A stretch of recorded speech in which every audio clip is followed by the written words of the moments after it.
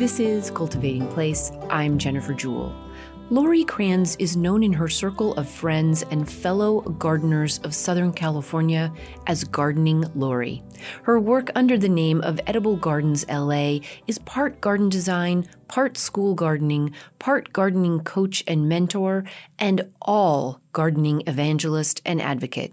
Her new book, A Garden Can Be Anywhere, offers advice, inspiration, instruction, and encouragement good for all gardeners everywhere. She writes, quote, "The garden is not isolated from nature, it's part of it. Other plants, weeds, animals, and even people are going to be in it. Each garden is extraordinarily personal. Each garden is a collaboration between a person or people and a unique piece of land," end quote. As spring matures fully into summer, for some reason, the edible garden is now in full spotlight view in many gardens.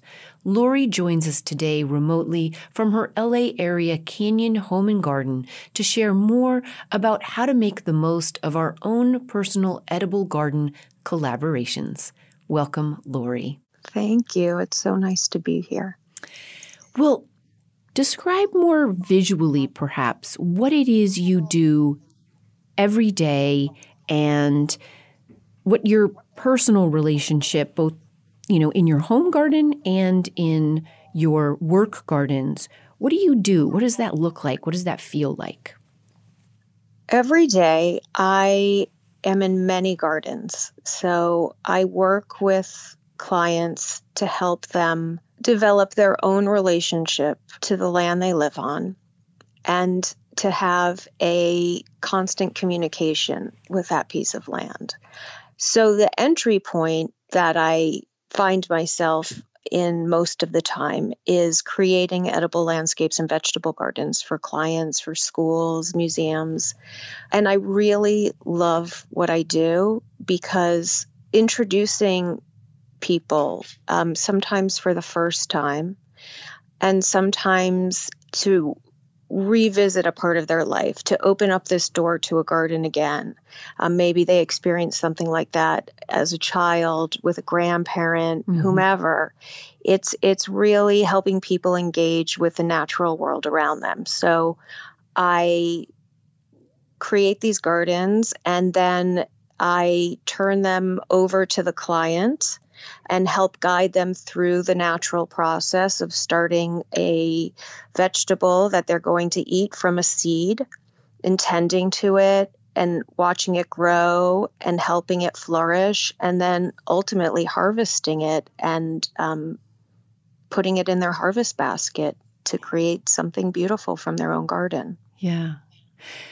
Now we're going to get into this relationship that you build with people and how you work as sort of, you're almost like a garden doula. That's how I sometimes think of you after reading the book, in terms of you help these people birth a garden and then you help them to learn how to take care of it and kind of go. That at least is the sense I get from the book. But we're going to dig into that much more deeply in a minute. You brought up a couple of things that you encourage and help your clients with. And that is, sometimes introducing them to things and sometimes tapping into something that was there from their childhood. And so I want to get that kind of information from you. Like, share with us your earliest influences, the earliest people and places and plants that grew you into a person that would want to take this on as their life's work, Lauri. I'll tell you, it was the house I grew up in, had this grassy area in back. I grew up back east. And where the lawn ended, there were woods. And my sister and I would end up playing in the woods for hours. We just had to be back for dinner. So we created a whole world in those woods where I remember there were red berry shrubs and skunk cabbage, sometimes a little stream running through. And we'd have friends over and we'd bring them into our magical world we felt we created.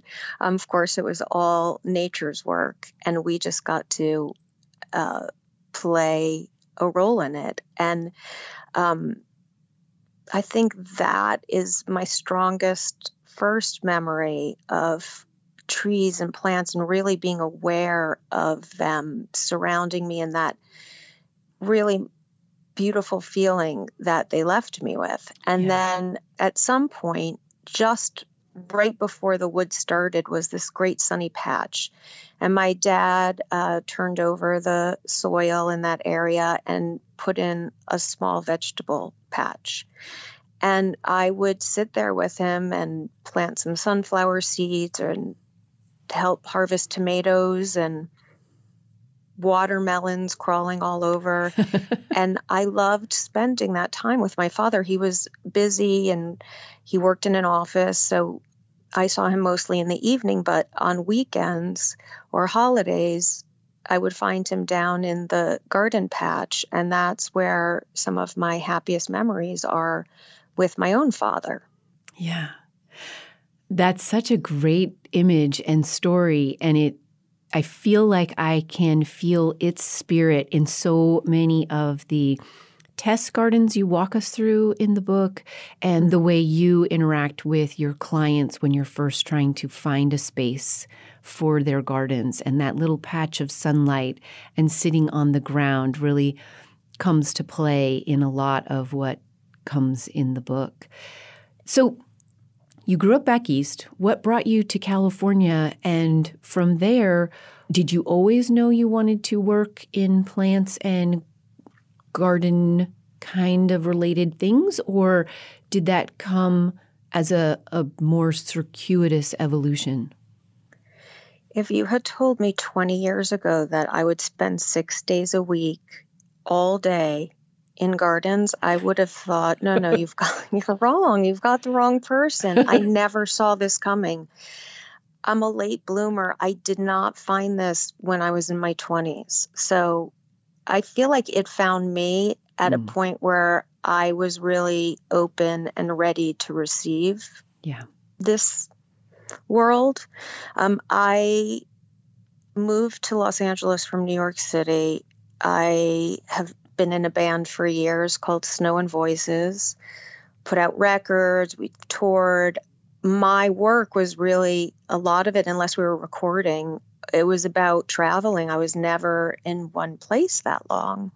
And now I found myself in a place where every garden is like a child. I can't leave them. So I actually I went from one point in my life where I was traveling all the time to this next part of my life where it's really hard to travel and leave the gardens. And the path was unexpected. I was making music and I had my first child. And when he started school, I had to volunteer for something. And I looked down the list of all the possibilities that parents could volunteer for, and I saw gardening. And I remembered gardening with my dad. And I thought, I can have this experience with my own child. And I signed right up for it. And then the floodgates opened because I signed up for it and I immediately was overwhelmed with the excitement of putting a seed in the soil and watching it sprout. I think it just brought me right back to my childhood and the joy in that. And then I got to garden with all these children who saw the joy in that too, and it was infectious. And then I went to the libraries. I took out every book I could possibly find on gardening. I read everything. I looked at every photo. I, found things that really drew me in, some things that did not draw me in. And I think I started to formulate my own ideas of what I wanted a garden to be from research. And then from working in that school garden and seeing things grow and how they grew and what worked. And then from there, I kind of developed my own rhythm. I started a garden at my own home. And then I had another child and he started school and they didn't have a school garden at his school. So I asked them, would you like me to start a gardening program? And they said, we'd love it. So we built garden beds. I still didn't really have a business doing this. I just loved this. And it had been a few years. And then I started that garden and it was wonderful and everyone got involved. Parents wanted to volunteer and it was such a wonderful experience to start it from the ground up. And then parents would say, oh, will you help me with a garden at my house? Mm. And so I did. And then they would have friends over and the friends would say, can you give me Lauri's number? And it all started from there. Yeah.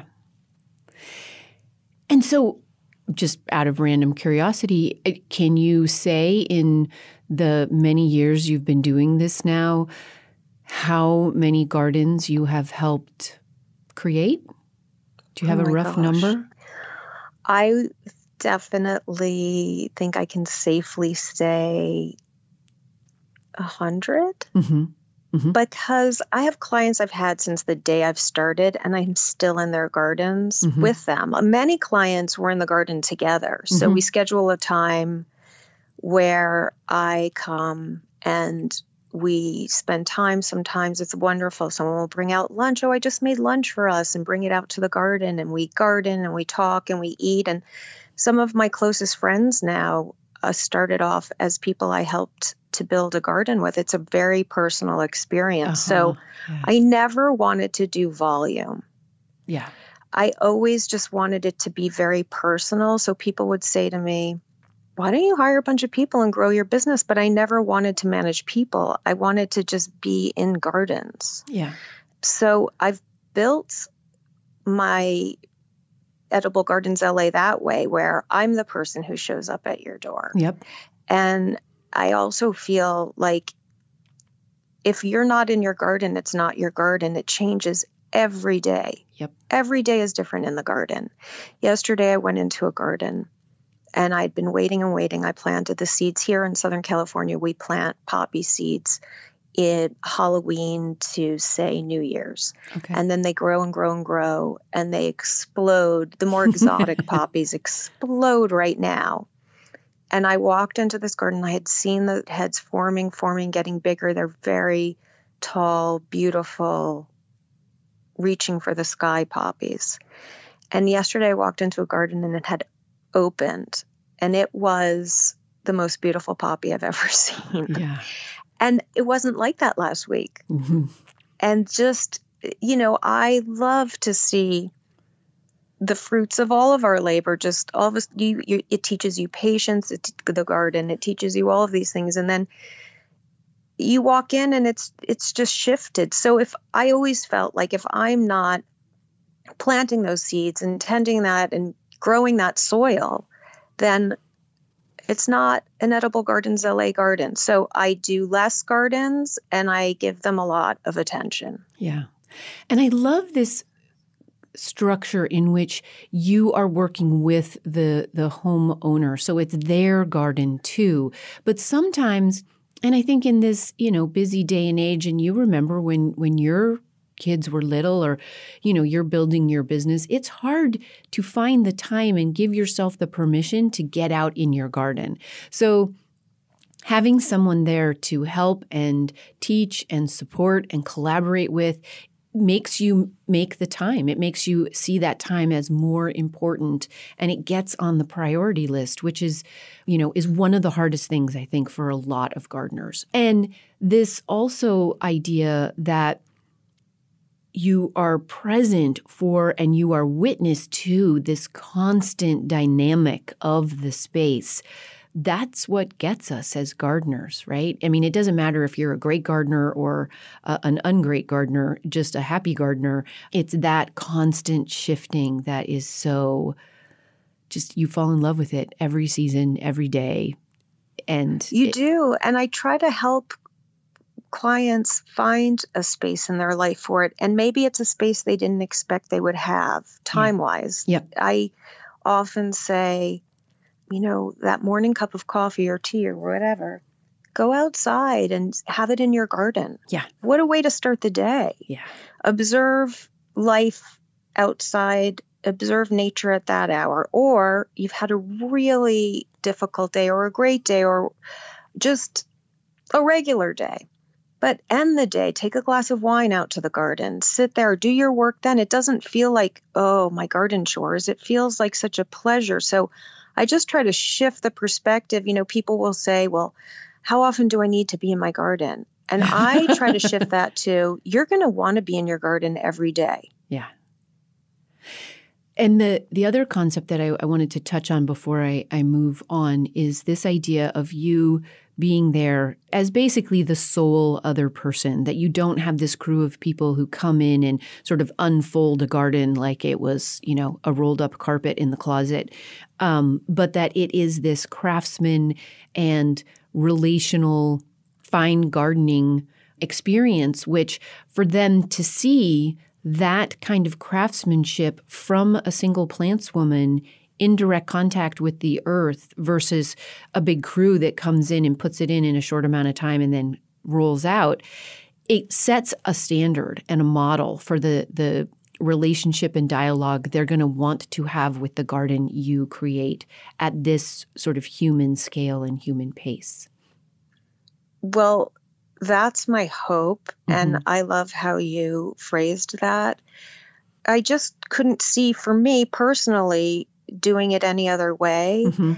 And I do hope it gives people that feeling of this is a really intimate experience. Gardening is so intimate and unique, and no two gardens are the same. Yeah. Even if we all choose the same exact vegetables and flowers we're going to plant in our beds, none of them will look the same. They will all be a unique expression of the person whose garden it is. And it's an artistic endeavor. I think it's vital for our health and well-being to have this constant dialogue with nature.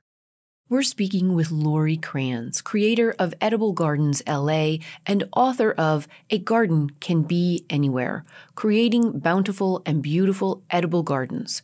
The book is out this year from Abrams Books. We'll be right back with Lauri for more of her empowering edible garden life journey. Stay with us. Hey there. As June comes to a close and we prepare to enter July, I hope you are all planning and making space for time in your own gardens or on your own nature trails this summer. It's important.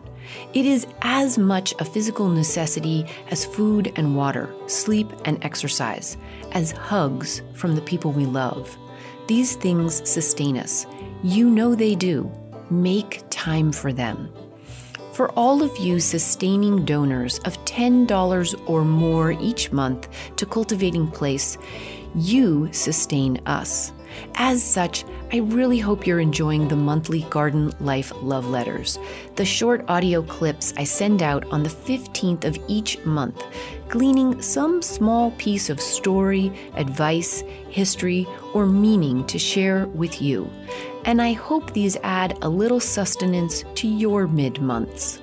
This past 15th, the Garden Life Love Letter was a short clip with Dr. Raymond Barnett and his studies into both ancient Taoism and the worldview of John Muir.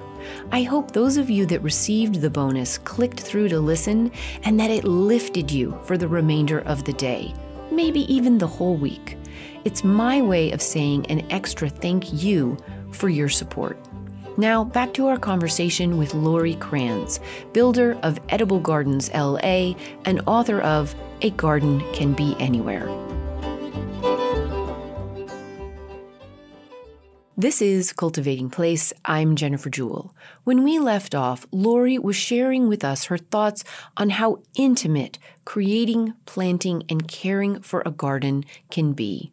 Her very personal, single-woman approach to planning and installing a garden with her clients, be they schools or chefs or DJs, sets a model and standard for the pace at which gardens should be created. Over time, with attention and care. We're back to hear more about how our gardens literally grow us, from the scent of onions coming out of the garden soil to preparing food you've grown yourself, and how powerfully this teaches you more about you.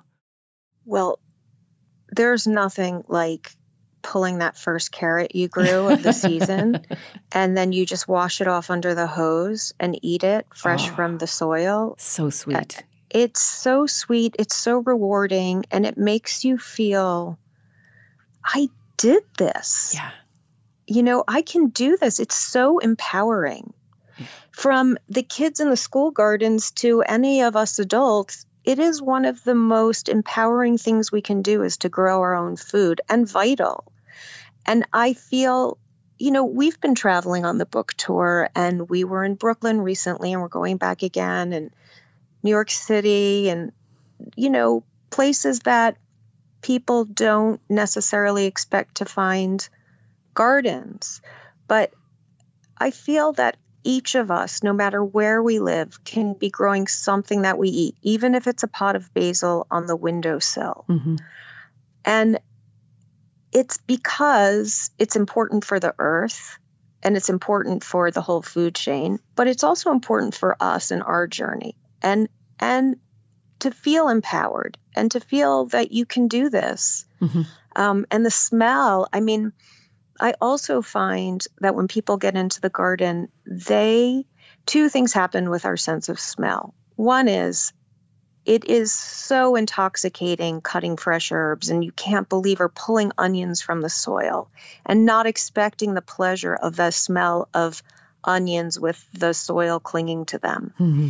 It's actually one of my favorite smells, or where I'm cutting basil or thyme or lemon verbena or whatever in the gardens. Some of the gardens are in front yards, and people walking by with their dogs will stop and come over and say, "That smells so incredible. What is that?" Mm-hmm.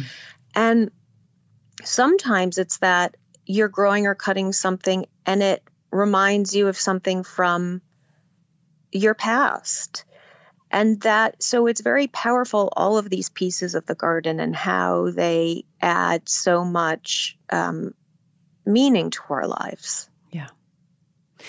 Walk us through, because there is this multi-sensory process you go through when you first start in a space, whether it's maybe at a school or with a new client. And you describe it in the book really beautifully, but there is this process you go through in order to kind of introduce yourself to the people and the place, and then determine where and what kind of garden this is going to be. Will you walk us through that process? I'm sure it's different in every space, but walk us through the general steps you go through, because they're related to this idea of listening and looking and smelling and tasting. Well, I think the first thing I want to say is that I go to somebody's home for the first time, and they sometimes have an idea about where they want the garden. Mm-hmm.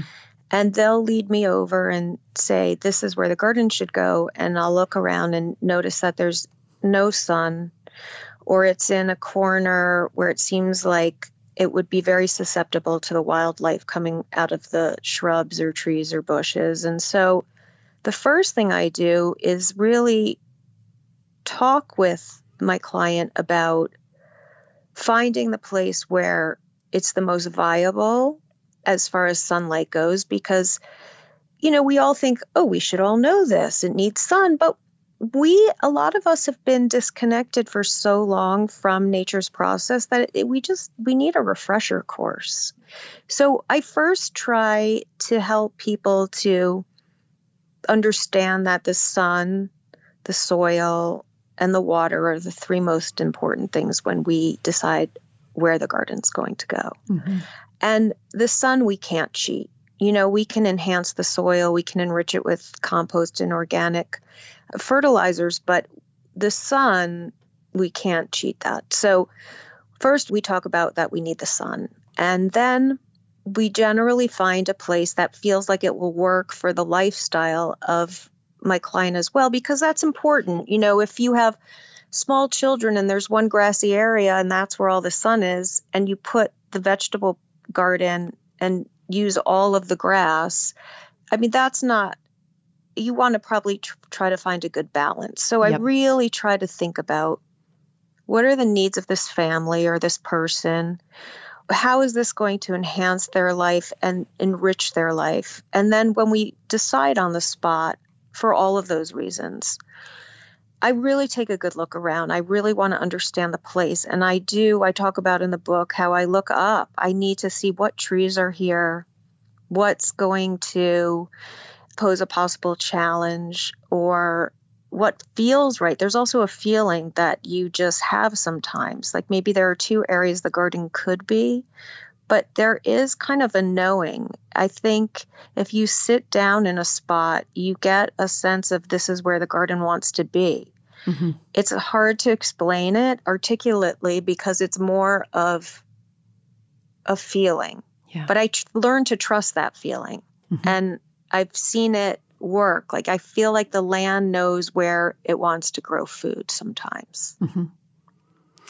Yeah, you describe this really beautifully in the book where you're walking around with the two chefs and you are, they're trying to decide where it can go and there's obstacles in a lot of the places. And finally you find this sort of farther away from the house than normal place, and it becomes what you call a destination garden. And you just sit on the soil for a while and you kind of listen to it, and then you pick up a handful of the soil, and it's dry, but you think about it and you feel it, and then you take it home, and this whole listening and feeling and smelling, and there's something it was really powerful in the book reading about this process, and that intuitive sense we get from the land is definitely a very real thing. And to see you teaching other people that felt like just a wonderful gift to be reading about. I'm so glad that you took that away with you, because it is this, when I say it's so intimate and so personal, it's really, it's also about trusting ourselves. Mm-hmm. That we have the tools, we know it needs the sun and the soil, and we know it needs those things. In that particular garden we did not do raised beds. So I knew it was going in that soil. Right. And I knew that I had to really tend and care for that soil and understand that soil. But I did feel like it felt like the right place for their garden. And,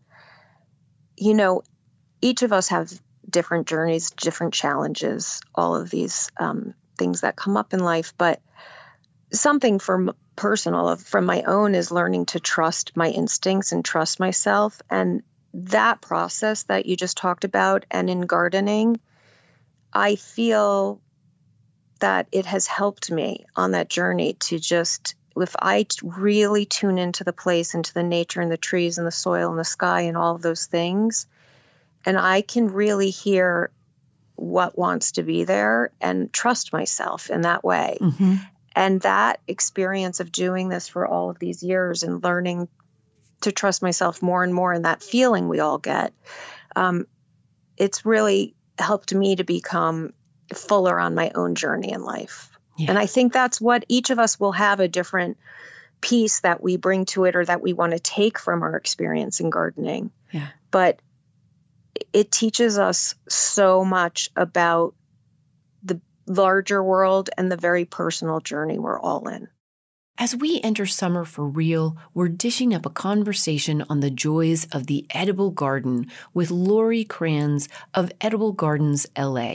We'll be right back after a break. Stay with us. Okay, so thinking out loud this week, there are two things I'm really taking away from the conversation with Lauri. The first being her statement, you can't cheat the sun. If you want vegetables, they need sun. A lot of sun. 6 to 8 hours of it a day in the height of the growing season for heat-loving summer crops like peppers, melons, cucumbers, tomatoes, basil. Knowing where your sun is and for how long and for how intensely, this is something we don't always have a clear understanding of when we work outside the home. It really pays off as a gardener to spend a day in each season charting the sun, its patterns, its placement, its way of moving over each space of our garden. This kind of working knowledge goes a long way to really incorporating us with our gardens and how they make their lives. The second thing I'm taking away is a garden needs to work for your lifestyle to maximize your success with it and the value you glean from it, for food and for well-being. Keep this in mind as you plan and execute your own gardens or garden renovations. Make them easy on yourself. These things are a gift. They should be enjoyed. Now, back to our conversation with Lauri Kranz, builder of Edible Gardens LA and author of A Garden Can Be Anywhere.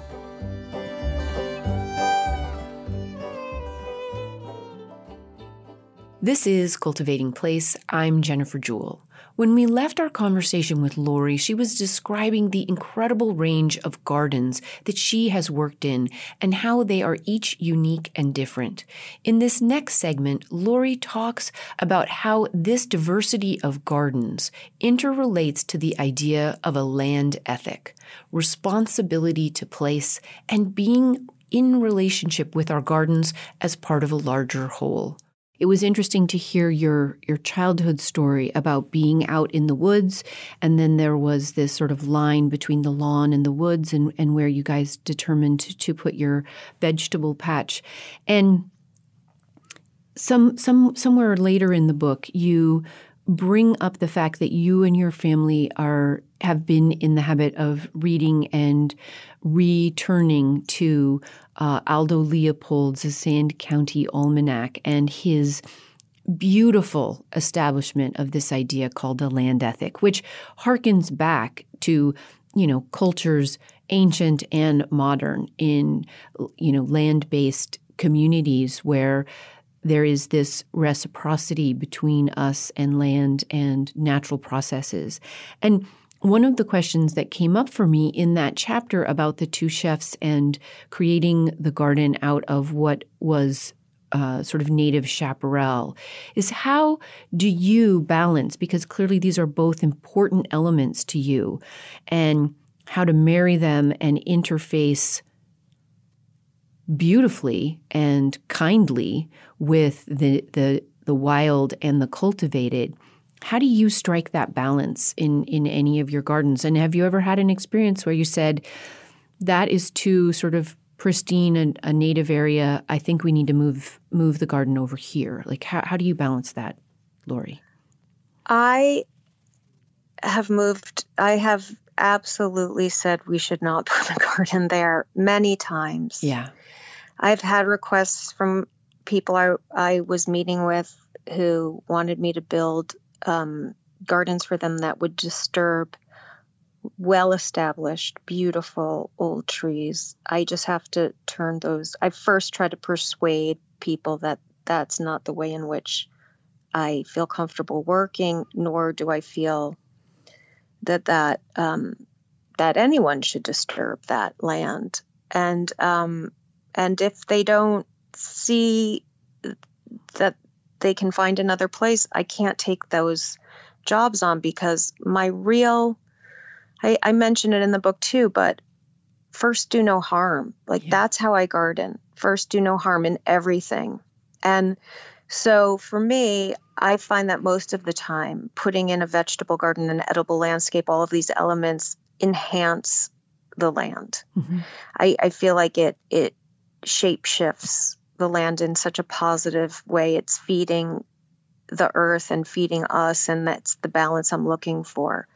I will tell you that I am on a personal crusade at this point to have everybody stop using rodenticides, because in my first do no harm, I see that as being, we're so afraid of oh my gosh, there are rats, there are mice, but everything is important for the whole.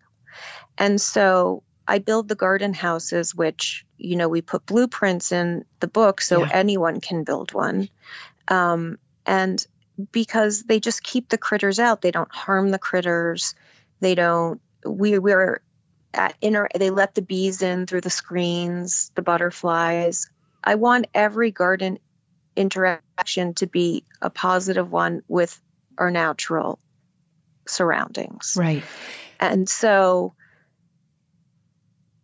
I do feel most of the time the things we do really enhance the earth as far as adding vegetables and adding fruit trees and all those things. But where we fail, and we're failing terribly, is using poisons because we're disturbing the entire food chain. We're killing a few rats, and we're killing their predators, because then the owls eat the mice or the rat that has had the poison, and then they die, and we're creating an extraordinary imbalance. Yeah. So that's my real passion point to which I had to speak to. I so appreciate that. And it's interesting because you are, of course, a dedicated and longtime organic gardener. But the rodenticides is kind of a tangential relationship, but it impacts everything.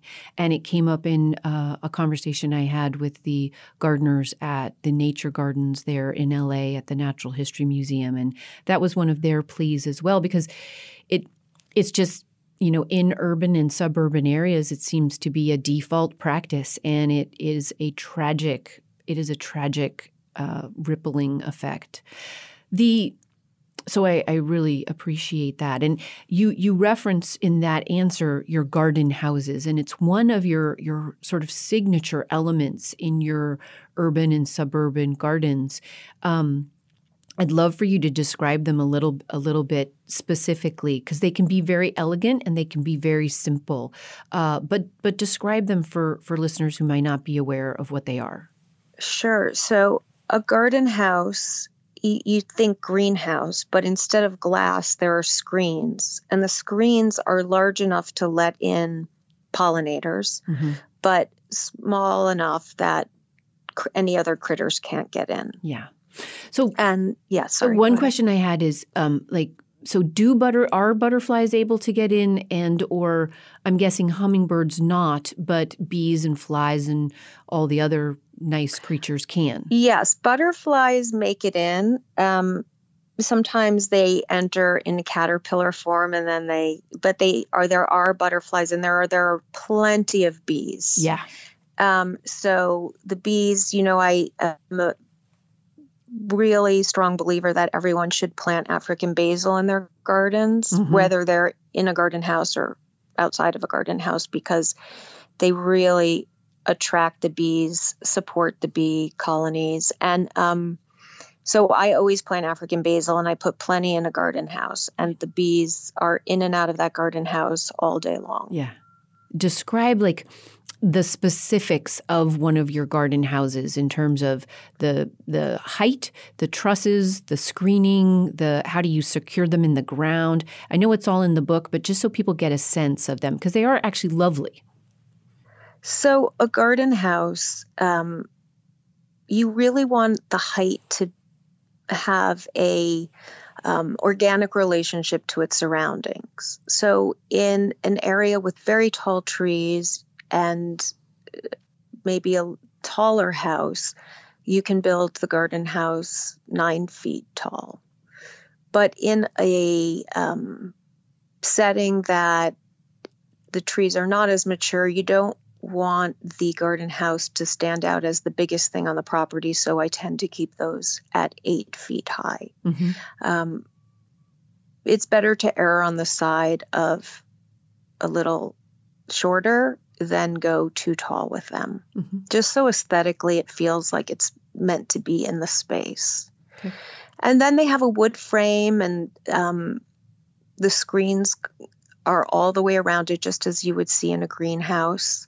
There's you can do a double opening door or just a single door that opens. And inside the garden house, you will find raised beds. And those are really designed to maximize the growing area. And you just want to be mindful that you're going to need room to walk between each of the beds, and that plants are going to grow and go wild and kind of burst out of the beds at times. So you want to leave yourself at least 2 feet, if not more, to travel in between the beds you build. And it's also nice to leave yourself a few feet at the entry point after you enter. I like putting a table and a couple chairs in there so you can bring in your coffee or your lunch or whatever you would like and spend some time sitting inside the garden house in your garden. Yeah. And you don't always use these. So it was interesting to go through the book and the website and see that in some cases you have raised beds, and in some cases you have gardens straight in the ground, and in other cases you have these garden houses, and sometimes they're quite expansive and sometimes they're a little bit more petite.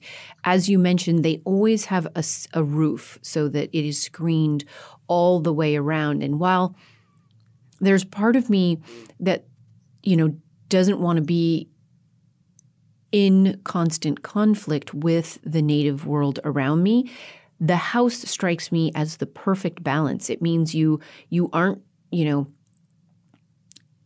don't need an entire perimeter fence for deer. You're not individually bagging fruit to protect it so that not all your fruit is taken by birds. You can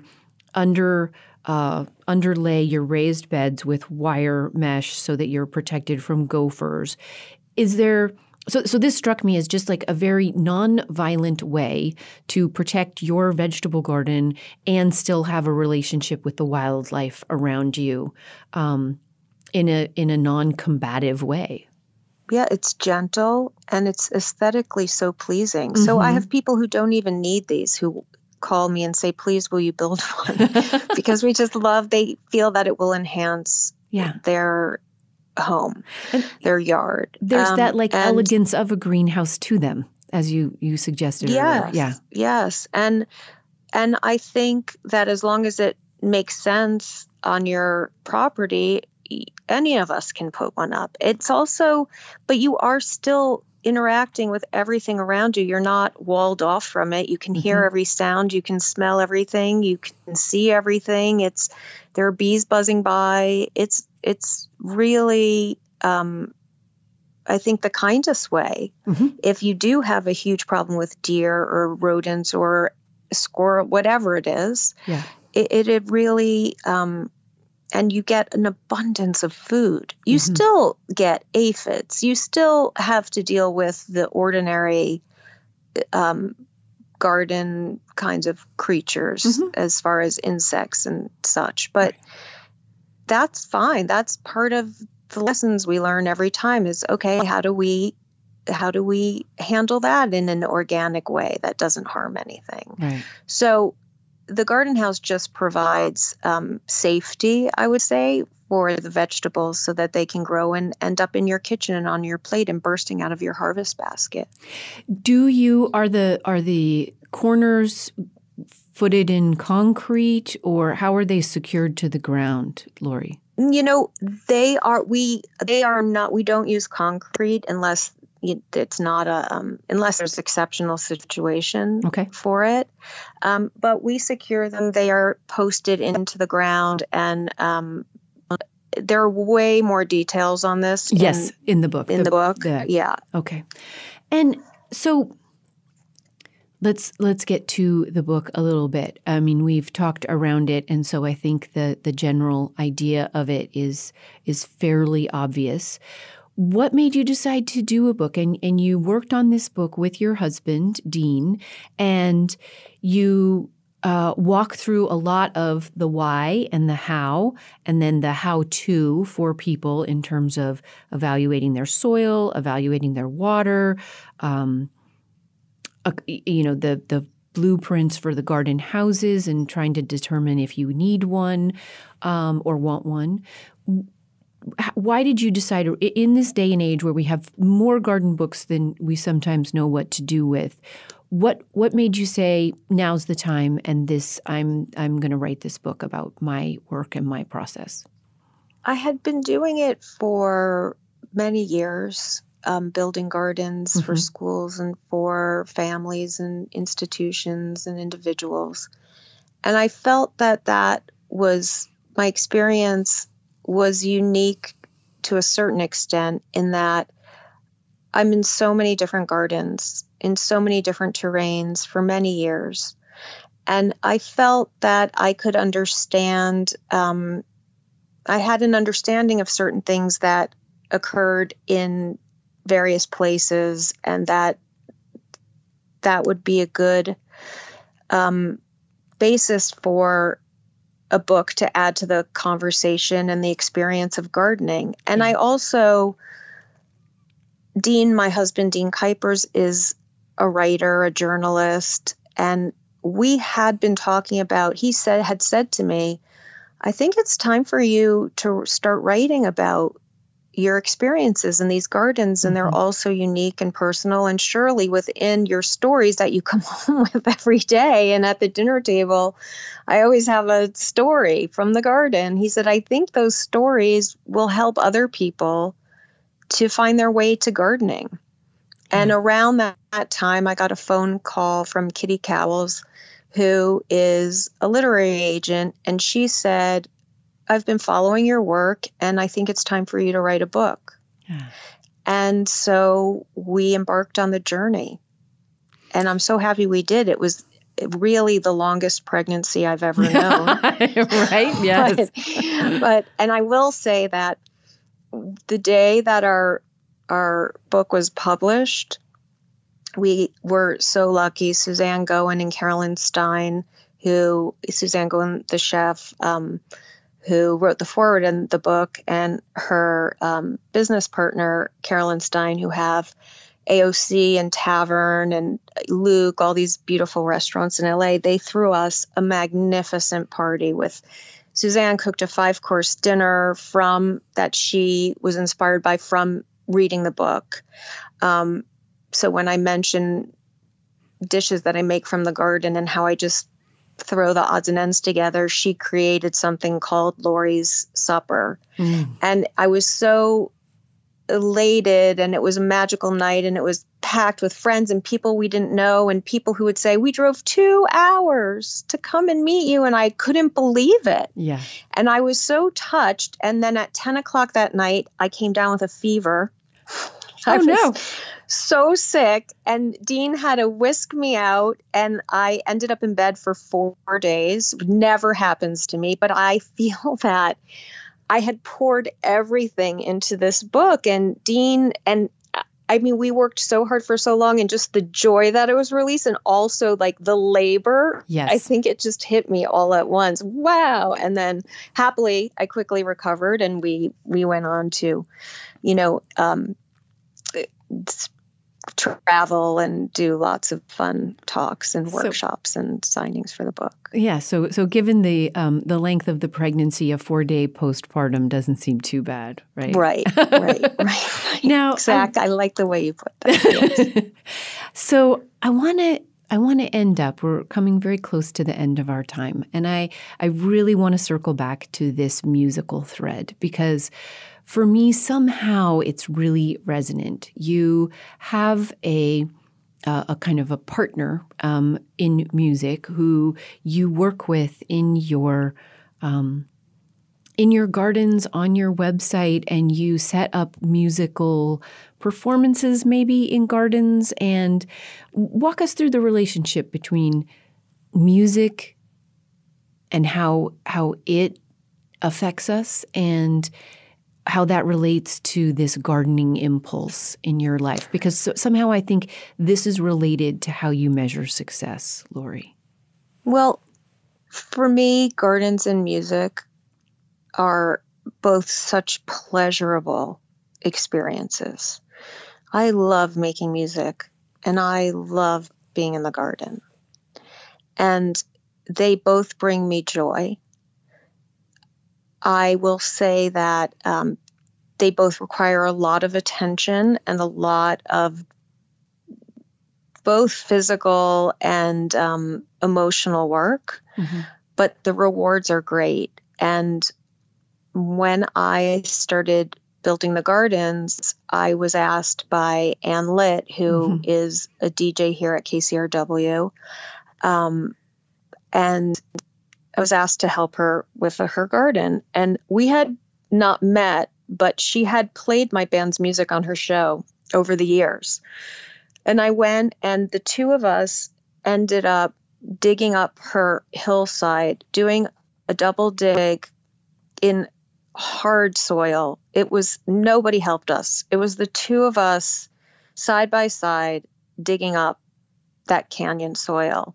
And somewhere along the way, at some point during those days, it grew late. It was maybe 5:30, 6, and she said, "Do you want a martini?" I said, "Sure."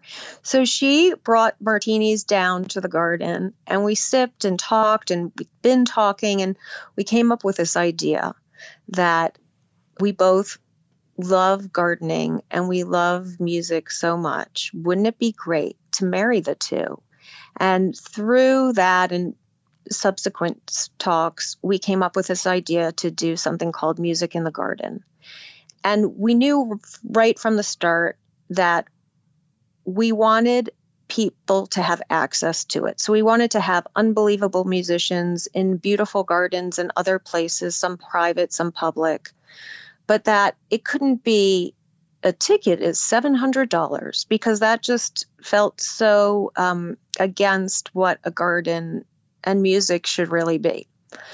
So we decided that the price of admission was going to be a bag of food from your own garden or from your local farmer's market, which would be donated the next day to Project Angel Food or local soup kitchens. Or you could donate money of any amount, and the artist performing would choose a charity that they felt they wanted the money to go to. And it didn't matter if you gave $5 or $5,000. Anything was fine. And it's become a huge success. So Moby played our first show. Joseph Arthur played another show. And then the Natural History Museum in Los Angeles called us and said, "Will you do one here?" And we did one for thousands of people with Dexter Story in Windham. Wow. It was so fantastic. So it's really grown, and we have more concerts we're planning now. And I think we both feel really excited and proud of this project because it's giving money to important causes, and it's helping people to grow food, build community, and see the importance in the relationship between growing your own food and creating community and helping a wider circle. Yeah. And so that's really what our hope was with that and continues to be. You have a quote in the book that says, "It's not an exaggeration to say a garden is a way to grow a family." And I just see that in all aspects of what you do, Lauri, and I really thank you for being a guest on the program today. Thank you so much. I'm really so honored to be here with you.